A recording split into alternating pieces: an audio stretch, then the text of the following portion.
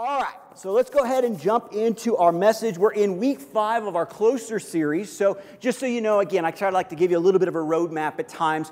If everything goes the way I'm planning, which it doesn't always go that way, but we'll see, we're going to be finishing up this series next week before we move into a new series, basically the second week of February. So I've really enjoyed this series. I believe it's been a very important series as we've kind of been in the fast and moving forward in that with our desire to really grow closer to God during this year and closer to each other. And so we're going to be looking at a story that I've always enjoyed, a story that I think has some truth for us to really look at today. But we're going to be in Genesis 6. We're going to look at the story of Noah. We're not going to get into all of the story of the flood and Noah, but we're going to kind of look at him and kind of begin this process of kind of seeing some things, some qualities that I believe are very important for us today that Noah possessed as well. So if you have your Bibles, open them up to Genesis chapter 6. We're going to start with verse number 5 and read till verse number 13. So it'll be on the screen, of course, also it'll be on your Bible if you have that. So here's what it says.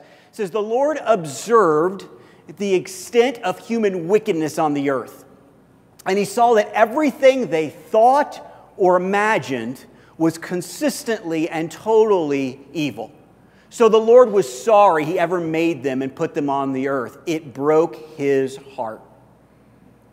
And the Lord said, I will wipe this human race I've created from the face of the earth. Yes, and I will destroy every living thing, all the people, the large animals, the small animals that scurry along the ground, and even the birds of the sky. I'm sorry I ever made them."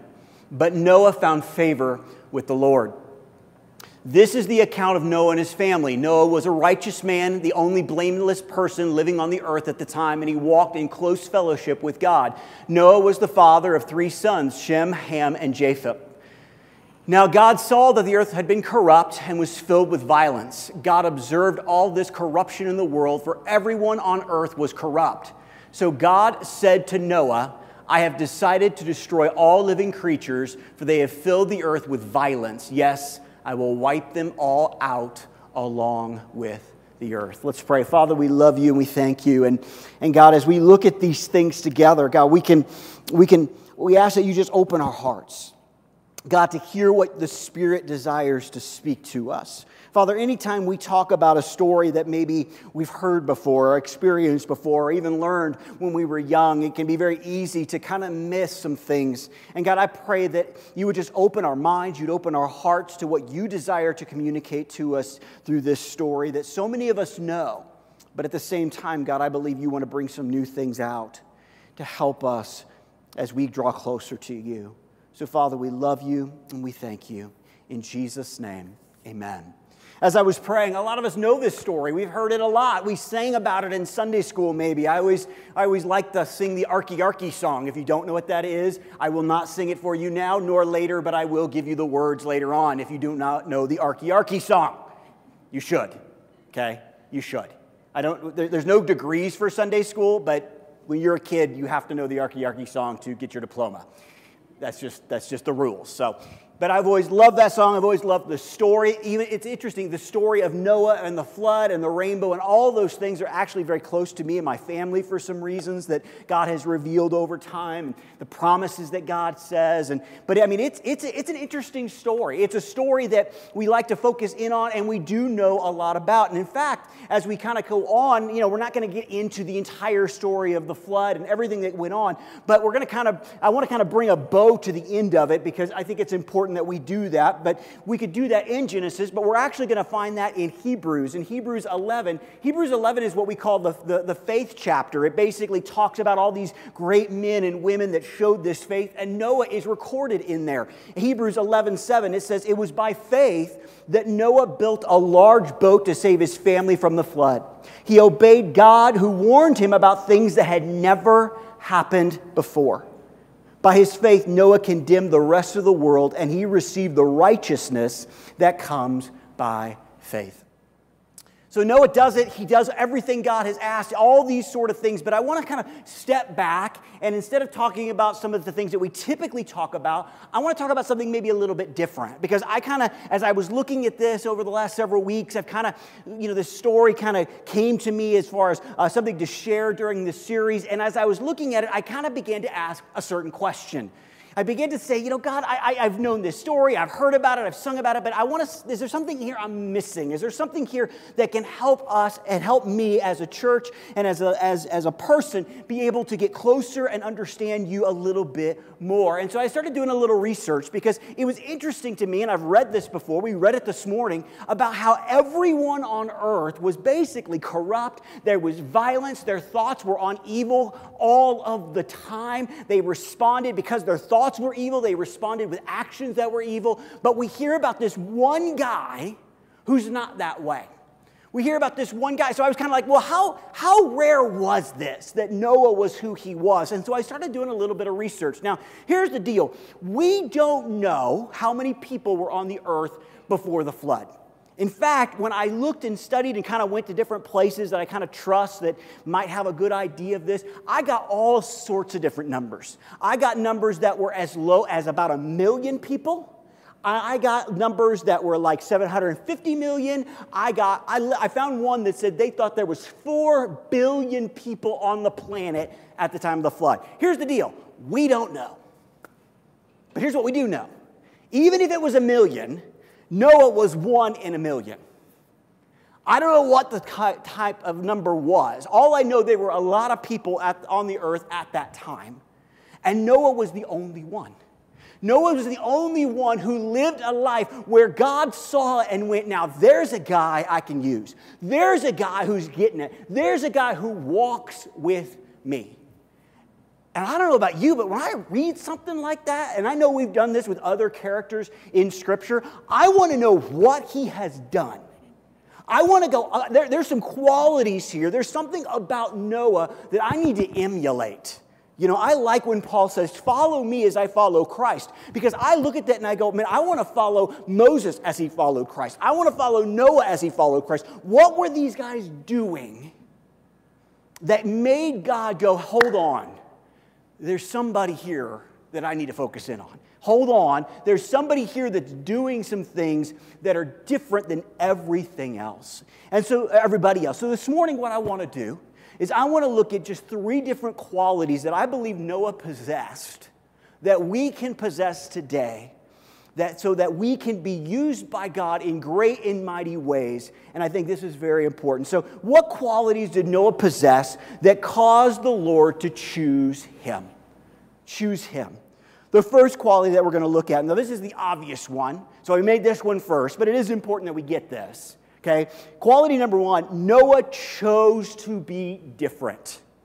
Noah chose to be different. Let's look at this together. Genesis chapter 9, verse number 5. It says, Noah was a righteous man, the only blameless person living on the earth at the time. Only one. So again, remember, let's say there's 1 million people. Noah is literally 1 in 1 million. Now maybe there's more. Maybe there's 750 million. But this says he's the only one.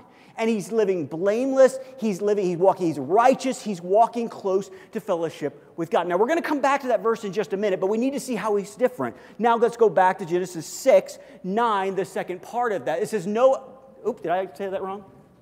Okay, can you flip it then? Okay, I got it. No, you're good, I messed it up. Okay, so 9:5, there we go. I got it. Genesis 9:5. This is what it says. See, this is why you have your Bible up here. 9:5. It says, the Lord observed the extent of human wickedness on the earth, and he saw that everything they thought or imagined was consistently and totally evil. So on one hand, you have this righteous, blameless, and again, we'll get this in a second, guy that's walking with God, and on the other side, you have people that are literally doing everything wrong. They are on evil continuously. And here's the deal. Like if you are thinking evil, if you are experiencing those things, your thoughts are constantly on evil, you are going to allow those things to happen in your life. You're going to treat people with evil. You're going to live evilly. You're going to do all that you can to manipulate and destroy and do all these sort of things. Later on in Genesis 6, it talks about violence. And so we see again that once that evil has come and it's on their hearts and on their thoughts, and then it begins to act out into their world and into their lives through their actions to others and other things. So you have one person who is totally different, who is choosing to be totally different than the world around him. I want to look at this together because as you look at Genesis, basically when he's talking about this idea that Moses is blameless and things like that, Genesis 6:9, the second part of that, basically we have some words here that I want to look at. I want to break them down a little bit more. And first of all is this idea of the word righteous, okay? Now in Hebrew, and this is in your notes, the Hebrew word for righteous is sadik, which means just, okay? Sometimes in other translations you'll see Noah was just. It's because it's another type of understanding of this word. This means that Noah acted morally right and fair with his dealings with others. Basically, he treated people well. Okay? So this idea, this word, that you just get out of the Hebrew, it basically is this idea of righteous, doing the right things. He's just, he treats people well and fair. Okay? So that's what this word is really saying and meaning. He's doing the right things. But then there's also a word blameless. Okay? Blameless is also a word translated from Hebrew. Again, this is in your notes, as I wanted us to get this. The Hebrew word for blameless is tamim. Tamim, which means it is complete or entirely in accord with the truth. Okay? What this is saying is not that Noah was sinless. Okay? Noah had sinned just like the rest of us. He was blameless as in he was complete. It also speaks of without blemish, sound, without spot, and undefiled. Okay? So Noah here is described in a way that is completely different than the world around him. The world around him is corrupt, it's violent, it's evil, and the thoughts and actions thereof are all around him. Noah chooses to go literally the opposite direction, and he's alone in this. It's unbelievable when you think about it. Because here's the deal. Noah dealt with people all the time, just like we would. So what does this mean? It means that although Noah is being cheated, Noah isn't cheating back. Even though he's being treated like garbage, Noah isn't treating people back like garbage. It's one thing to live a blameless, quote-unquote, righteous, quote-unquote, life when everyone around you is reciprocating those types of actions. It's completely different to do that when you are constantly getting the raw end of the deal in that. It's hard. I mean, think about a child. You bring a child into a situation, and they're playing a game, maybe 2 or 3 kids, and they're playing games together. And guess what? When somebody, I've seen it over and over and over again. Somebody cheats, okay, in the game.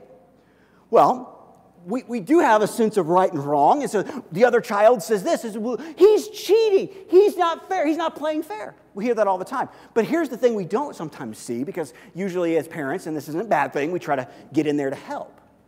But if you let that continue on, I promise you there'll be something next that happens. The kid that was complaining about the cheating will begin to cheat. They'll say, okay, well, this is the rules, or if you're going to cheat, then I'll cheat. Noah didn't do that. Noah responded in the right way.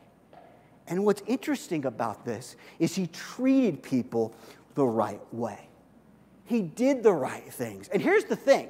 Not only that, but when we break down that word righteous and this idea of how he treated people, he didn't treat people poorly, even though he was doing the right things. One of the things that we see over and over again in the New Testament that drove Jesus crazy was dealing with a group of men called the Pharisees. Now, the Pharisees were a group of people who were very, very religious, but they couldn't really see Jesus, which was really sad.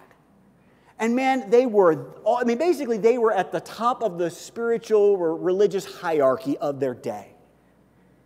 And it angered Jesus the way they treated people. You see, Jesus would say they were not righteous, but yet Noah was. Now, here's the interesting thing. In a lot of ways, those Pharisees were kind of following the rules of God to the letter, but yet they weren't righteous. In fact, Jesus said, if your righteousness matches the Pharisees, you're in trouble. But yet Noah was righteous. What's the difference? What's the disconnect? I think when we understand the deeper meaning of that word, we understand that it's not just about following, quote unquote, the rules and doing what God wants you to do, but it's doing it in a way that expresses love and care for others at the same time.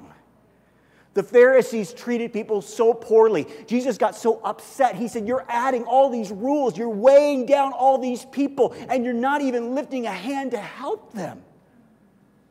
Noah was different. Noah acted different. Here's the thing. It's in your notes. Even though Noah chose to be different, he didn't stick his nose in the air and think he was better than everyone else. I think we have that problem sometimes in our churches. Is we get this air of superiority where because we think we're doing it all right, we can treat people poorly. And that is not what God's Word says. It's not who Noah was. Yes, we should be different. There's obviously a difference between light and darkness. But one thing that's interesting to me, and the best example I can give you is the life of Jesus. And I think you've heard me say this before. I read it in a book someplace. Even though Jesus knew it all, he didn't act like one. Children ran to him. People wanted to be around him. Why? I think because he treated people well. He treated people the right way. Yeah, he loved them. Yeah, he was willing to call a spade a spade. But at the same time, he lived differently than the Pharisees of his time. And I think that's one of those things that we want to do in our lives as well. Yes, we should be different than the world we live in. Yes, we should be righteous. Yes, we should be blameless. Yes, we should live in those ways and follow the ways of the Lord. Yes, there should be something different about us. But what should also be different is the way that we love those who may not have the same, not be on the same place in their spiritual journey as we are. Noah got that. And even though he was constantly being treated poorly, he chose to be different. He chose to treat people better. Quality number two. Noah was available. Look here. And there's going to be two verses. It's basically the same thing, but it's just interesting that anytime you see things in Scripture in multiples or even triples types of things, God wants you to see this. Look, Genesis 6:22 and Genesis 7:5. It's basically saying the same thing. So Noah did everything exactly as God had commanded him.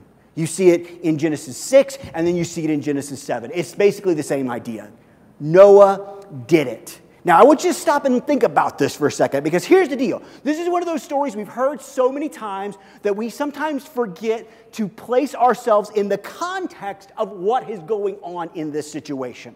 Yes, you're blameless. Yes, you've been chosen. God shows up to you and says, listen, and it's here if you want to see the rest of the story. In Genesis 6, you can. In Genesis 7, Genesis 8, and so on and so forth. But God comes to you and says this, hey, man, you're doing such a great job. Here's what I want you to do. Listen, there's a parking lot, there's an open field right over here, right next to the church, okay? It's not ours, but what I want you to do is I want you to build a boat on it. On dry land. In the middle of the country. Build a boat. Genesis 6:22, Genesis 7:5. Noah did everything exactly as God had commanded. Think about that. How do you respond when God basically asks you to do something a little bit crazy?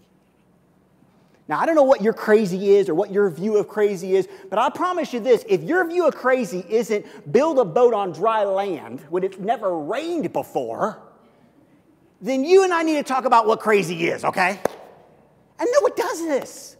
I mean, stop and think about it. Please, get this view of like children's nursery, bedrooms and how cute little animals are on the ark out of your mind for just a second and realize what this man was told to do, and he did it. And listen, I'll be honest with you. If God showed up and I'm Noah and God says, hey, Aaron, Noah, whatever, I want you to build a boat on dry land. God and I are going to have a conversation about that. I'm not going to go, no problem. What type of wood, God? Noah just does this. I mean, you want to talk about being available to God's call. I mean, here's the deal. We want to be available. We talk about availability. We sing songs, God send me, and all these sort of things. But here's what we do. We have our caveats to that. God send me if it's something I'm okay with. God send me if it's something I agree with. God send me if it's something that I can make sense of. Noah is not that way. Noah just does it because God tells him to. God, I mean, that's crazy to me. And here's the other thing that we typically do when it comes to availability. When God asks us to do something, we typically do this. Like, God, we use this word a lot. I'm not qualified to do that.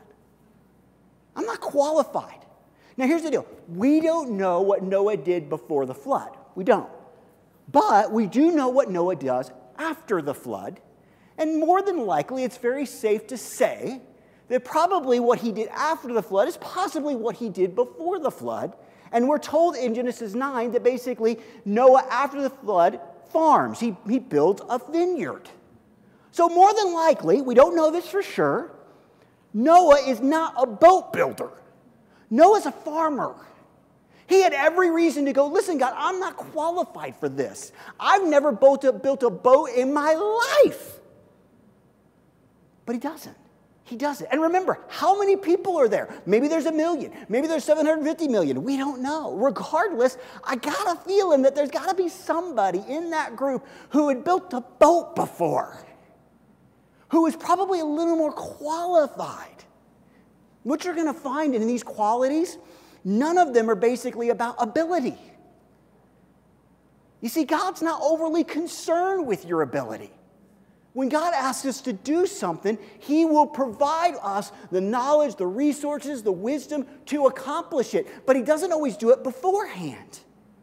And Noah said, it doesn't matter that I've never built a boat. It doesn't matter that all I've ever done is plant maybe a vineyard or something else. God, if you've asked me to do it, I'm available to your call. I'll be willing to do it. And he did. This is in your notes. I want us to get this because I think sometimes this keeps us from being available. God is not so much looking for ability, He's looking for availability. Okay? I always think of sports when I think of this because that's just where my head goes. Listen, you can be the best baseball player that has ever walked the earth. You could be the best tennis, whatever sport you want to throw out there. You could be the best person ever. But if you're hurt and you're not available for the game, it means nothing in the scope of the season. Okay? God doesn't necessarily look at us and go, wow, man, I got this guy. His name's David. He's this shepherd. He's going to be the perfect king. Like, what? Gideon? You start the name over and over and over again. Moses, are you kidding? Peter? Big mouth Peter? He's going to be a guy that you can use? It wasn't about the ability. It was about people that were available to God's call. Who said, you know what? Yeah, I've been a fisherman my whole life, Jesus, but if you say you're going to make me a fisher of men, I'll go. I'll do it. Yeah, God, I've only been a shepherd. I've only, watched sheep my whole life. But if you've called me and anointed me to be the king of your people, I'll do it. Sometimes we focus so much on ability that we forget that God is really interested in our availability. Don't miss that. Because here's the deal. Because I've had people say this to me, and it's humbling and it means a lot. Don't misunderstand me. But if you think I have the ability to do this by myself, you're nuts. And I love you, but you're nuts. I'm not here because I have an ability. Hopefully I'm here because I said, God, whatever you want me to do, wherever you want me to go, I'll go. That's a scary prayer to pray. Because God a lot of times goes, okay, here we go.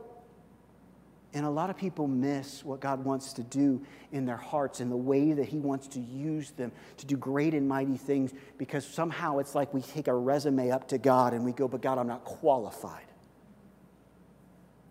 I'm not qualified. Noah wasn't qualified, guys.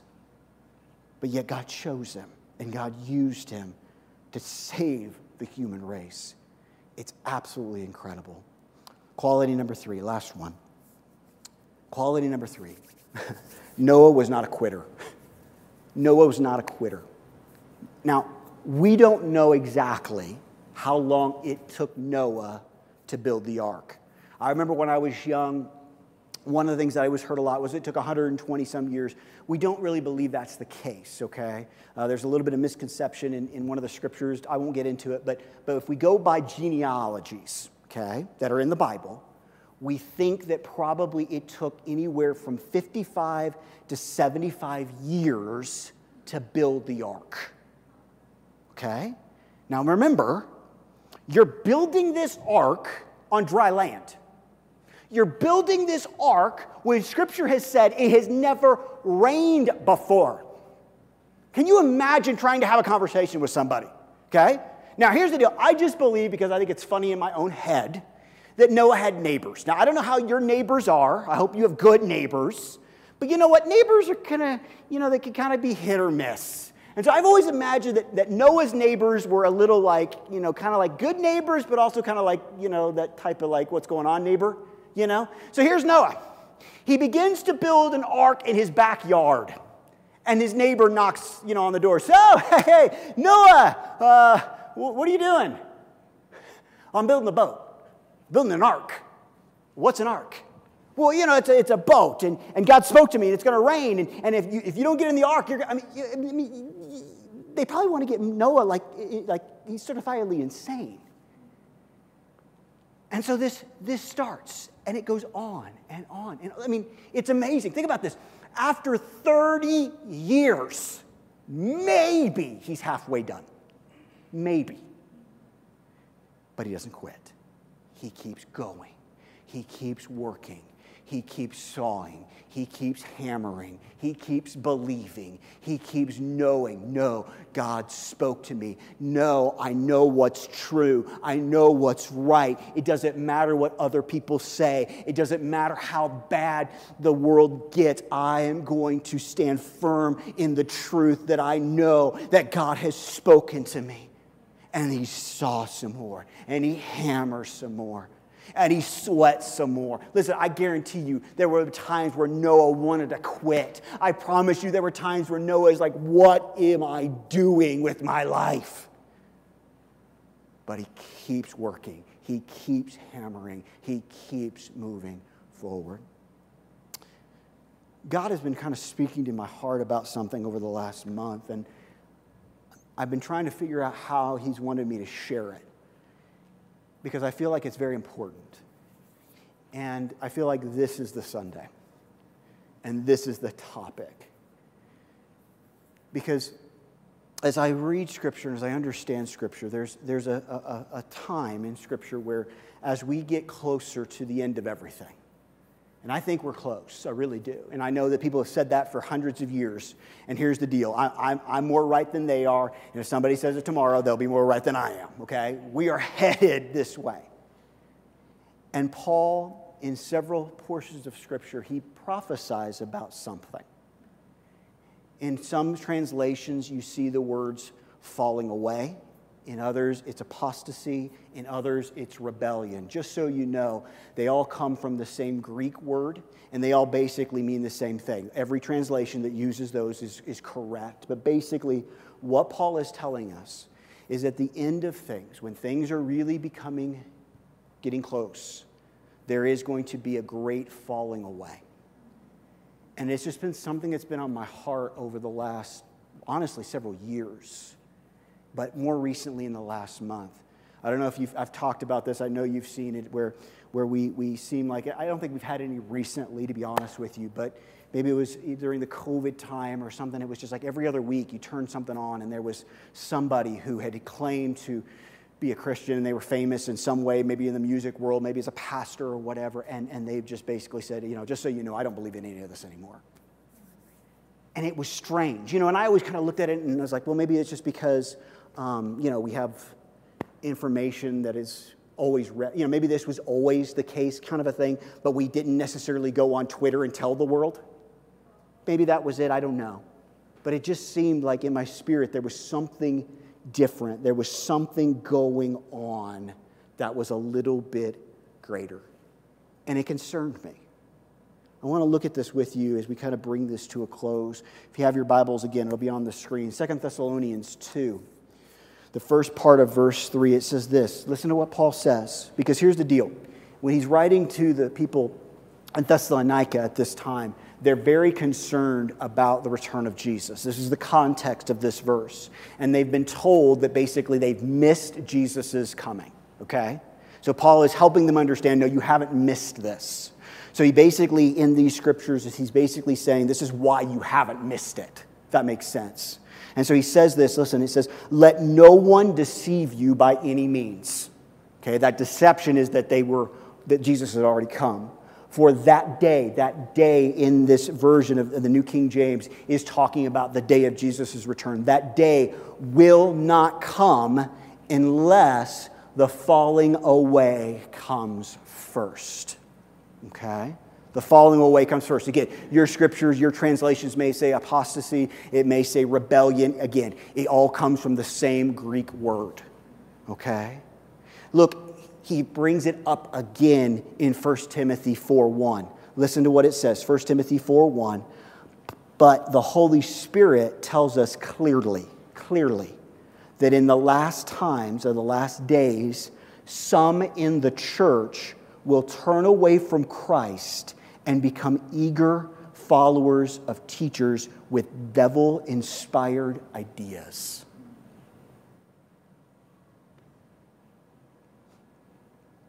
You don't fall away from something you're not in. You don't rebel against a country or against something that you're not a part of. This is speaking specifically to people who claim to have a relationship with Jesus. And there's a great falling away. And I'll be honest with you, it concerns me.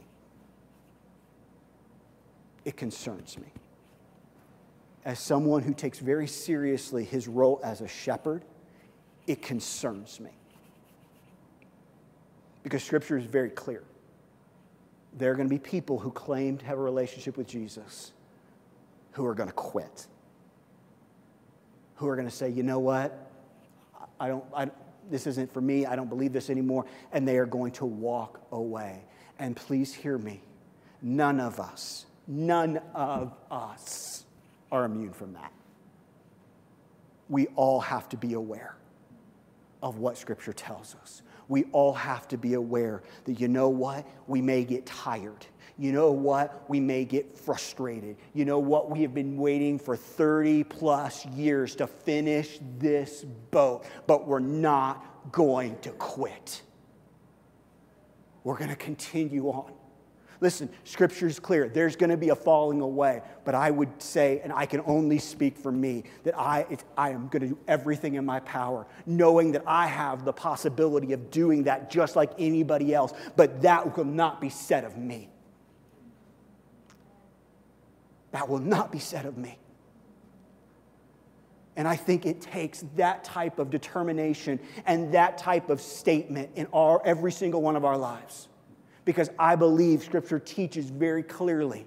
Jesus says that if the days were not shortened, we would all turn away. That's how bad it's going to get. That's how hard it is going to be for all of us. You go, Aaron, boy, this isn't very, I'm not going to walk out of here feeling really encouraged. I'm sorry. This is what God's Word says. And I love you too much to say, yeah, go play in the highway and just don't maybe get hit by the truck. One of the qualities that Noah showed us that was so true, and I believe is one of the reasons God chose him for this, was he was not going to quit no matter how hard it got, no matter how hot it got, no matter how difficult it got, no matter what others were saying, no matter how many times he sat there and said, but God, I got blisters on my hands. I'm older. I'm tired. I don't want to do this anymore. But yet he kept on building. He kept on moving forward. And I think for some of us, if I could just be honest, we're ready to quit. We're tired.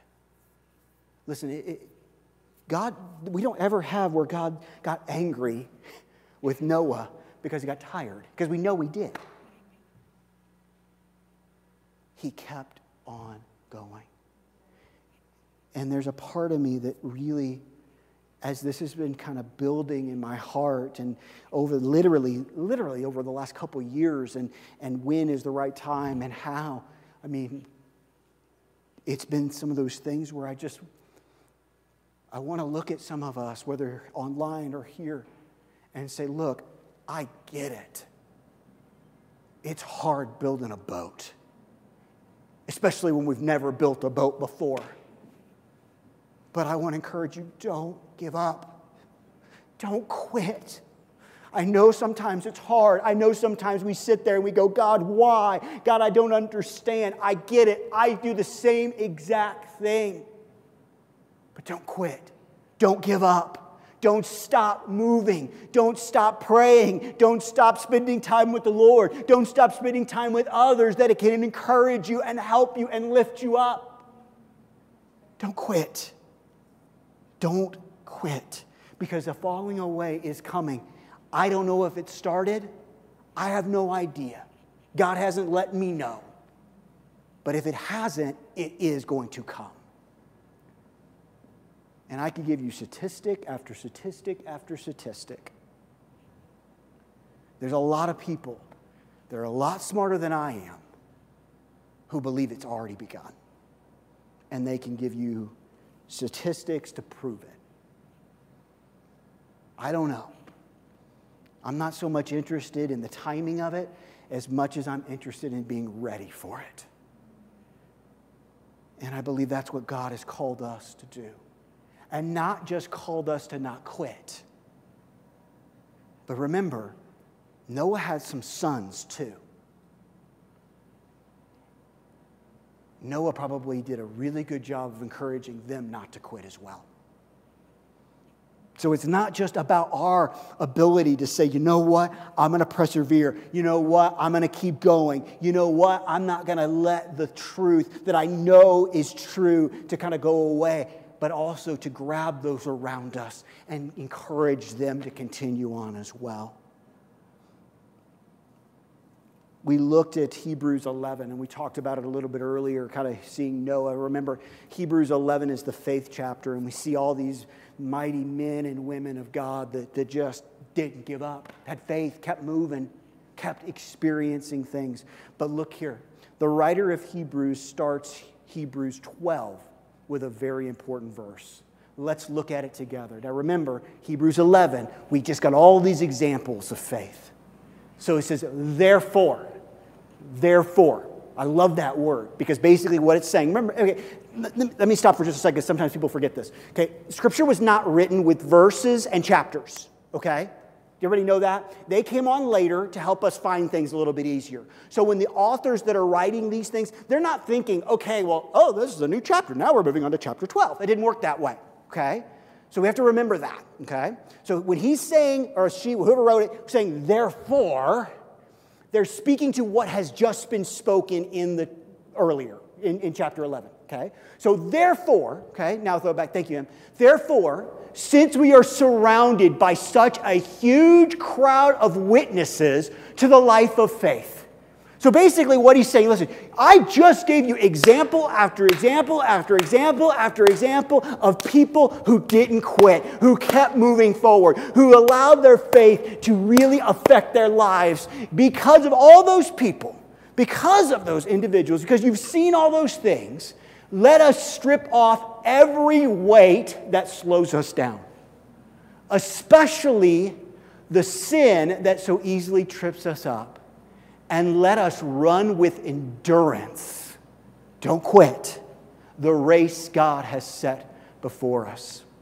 We do this by keeping our eyes on Jesus. I love this verse. So many good things here. We do this by keeping our eyes on Jesus, the champion who initiates and perfects our faith. Because of the joy awaiting him, he endured the cross, disregarding its shame. Now he's seated in the place of honor beside God's throne. You know what I love about that verse? It's like the writer of Hebrews is sitting there going, hey, I just gave you some really great examples, but just in case you're not so smart, I give you Jesus. I give you him as the example to follow, to not give up. Because he basically says, hey, Jesus showed us what it really looked like. And here's the deal. How do you not quit? How do you run the race with endurance? It's simple. You keep your eyes on Jesus. Amen. Like, we love to make this complicated. And a lot of times, I'll be honest, the people that make it the most complicated sit behind or stand behind one of these things. Maybe not a music stand, but whatever. Keep your eyes on Jesus. Keep your eyes on Jesus. Hey, Aaron, how do I keep my eyes on Jesus? Easy. You read about him. Where do I read about him? In God's Word. You speak to him. How do I speak to him? You pray to him. You're with Jesus. You surround yourself with people that you can talk about Jesus with. We have community groups. We don't do that because we have nothing to do over the weekends. We do it because it gives us an opportunity to keep our eyes on Jesus. And you know what? That's harder and harder and harder when a lot of times we spend most of our time with our eyes on our phones or our eyes around the world around us. Or quite honestly, our eyes on our pocketbooks or how much money we have in the bank.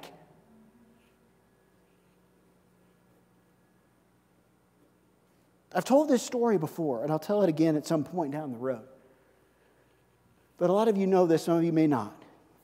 The last couple of years, I've done a very long bike race, okay? And it has been an endurance bike race. It's 143 miles. It's a long way. And I'll be honest with you, like, there are times when you're doing something like that, you want to quit, and you want to quit bad. I mean, you sit there and you can just talk to yourself. It's like, you literally go, I know this sounds crazy because it's like, what are you doing? Like you're going, Aaron, you could stop at any time. And the pain would be over. The hurt in your body would be over. Aaron, you've done enough. Aaron, hey, 50 miles, man, that's a long way. There's not a lot of people in this world who go 50 miles. 100 miles. Aaron, you don't have to, this is enough. You've done more than your share. And you begin to hurt physically. You begin to hurt mentally. You begin to hurt in every place that you could hurt. But I'll be honest with you, and again, I've told you this story before. You know what has literally helped me finish? It wasn't that I trained well enough. It was literally, and I've both races has been the exact same thing. And this may sound weird, but I think you'll get it. It's knowing who's at the finish line. Emily and Easton come with me every year. And I really, truly mean this. I don't know if I would have finished either race if they weren't waiting for me at the finish line. I kept my eyes on them. Their face, their excitement. To hear my son and my wife, go, you can do it. It made every mile worth it. And they're humans, they're flawed, they love me the best they can. You get what I mean. But you want to talk about putting your eyes on Jesus? That'll help anybody finish the race. When you think about what he has done for us, when you think about how much he loves us, when you think about all that he is and is going to do, listen, the world gets loud You get tired. I get it. But if you want to finish your race, you keep your eyes on Jesus. You don't keep your eyes on me. You don't keep your eyes on your spouse. You don't keep your eyes on your children, although those are great things to love and care about. You keep your eyes on Jesus. It's the only way to finish, especially considering that we know there are going to be a lot of people who are not going to finish the race.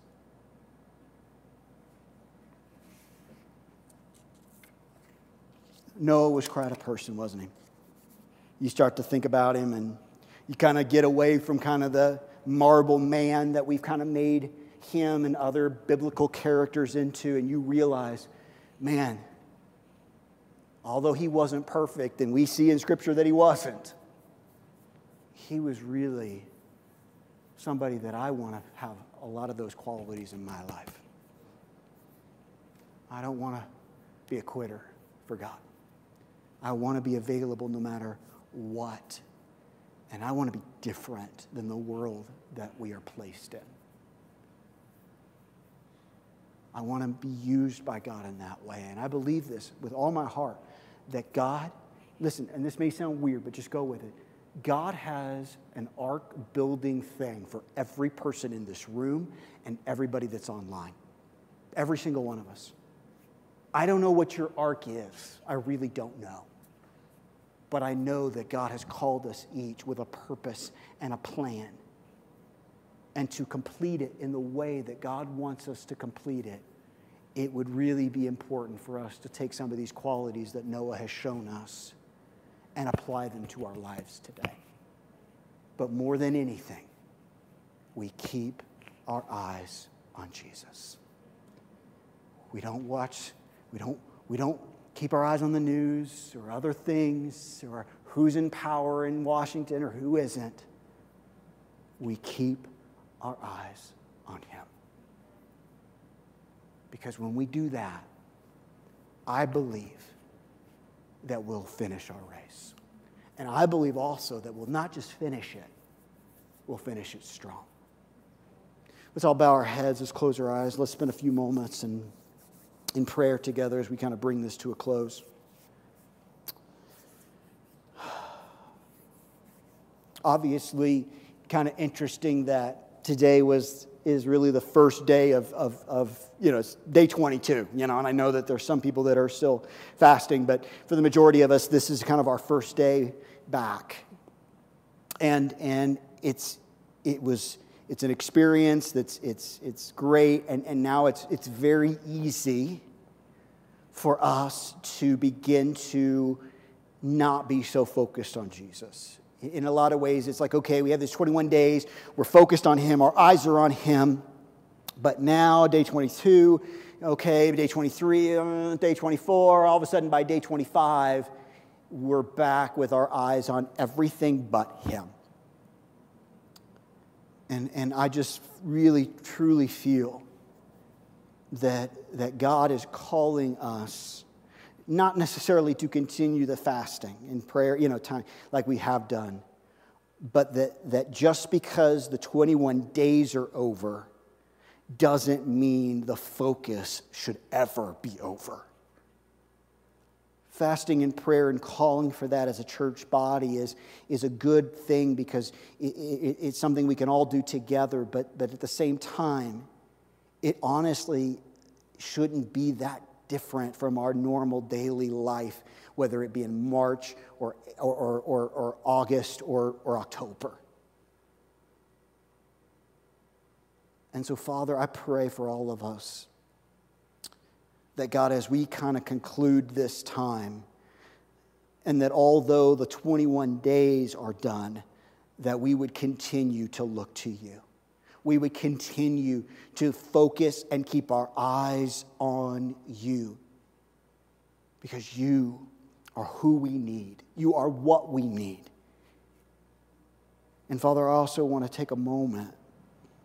And God, I want to pray specifically for those that feel hopelessness. that feel like they're ready to give up.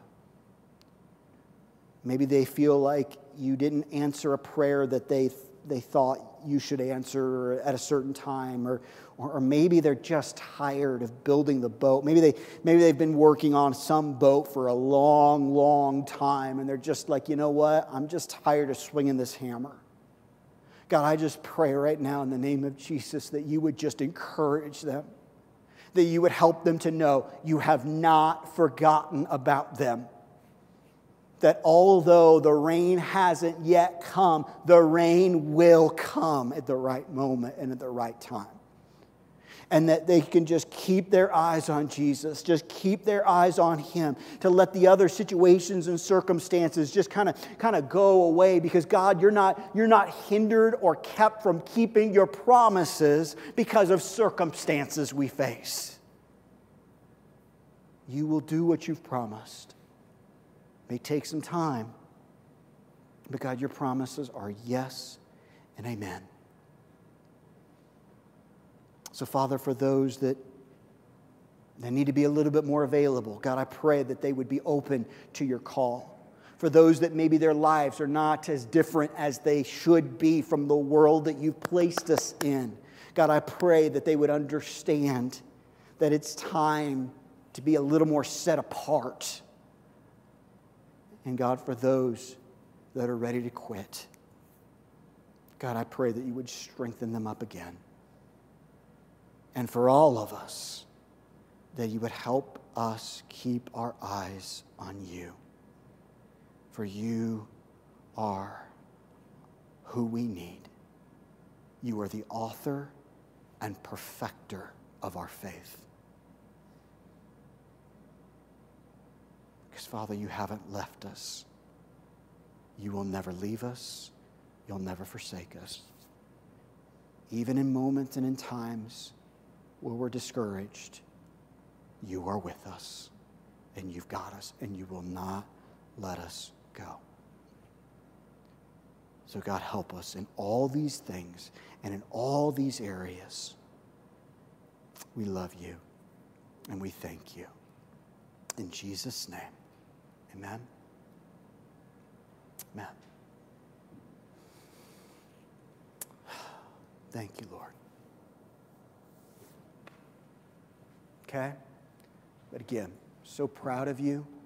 Proud of all of you that have been a part of this fasting time. But again, want to encourage you. Okay? It's not over, even though it's over. Okay? Keep going. Keep praying. Keep looking and seeking God. Because remember what we talked about several weeks ago. God's told us this. He promised us this. We talked about it in our community groups, not to spoil anything for the group that meets tonight. But when we search for God with our whole heart, we will find Him. All right? Awesome. Listen, have a great week. Remember, ladies, if you haven't signed up, sign-up sheets out there in the foyer. That's coming up really, really soon. I hope you have a wonderful week. I love you. We'll talk to you soon.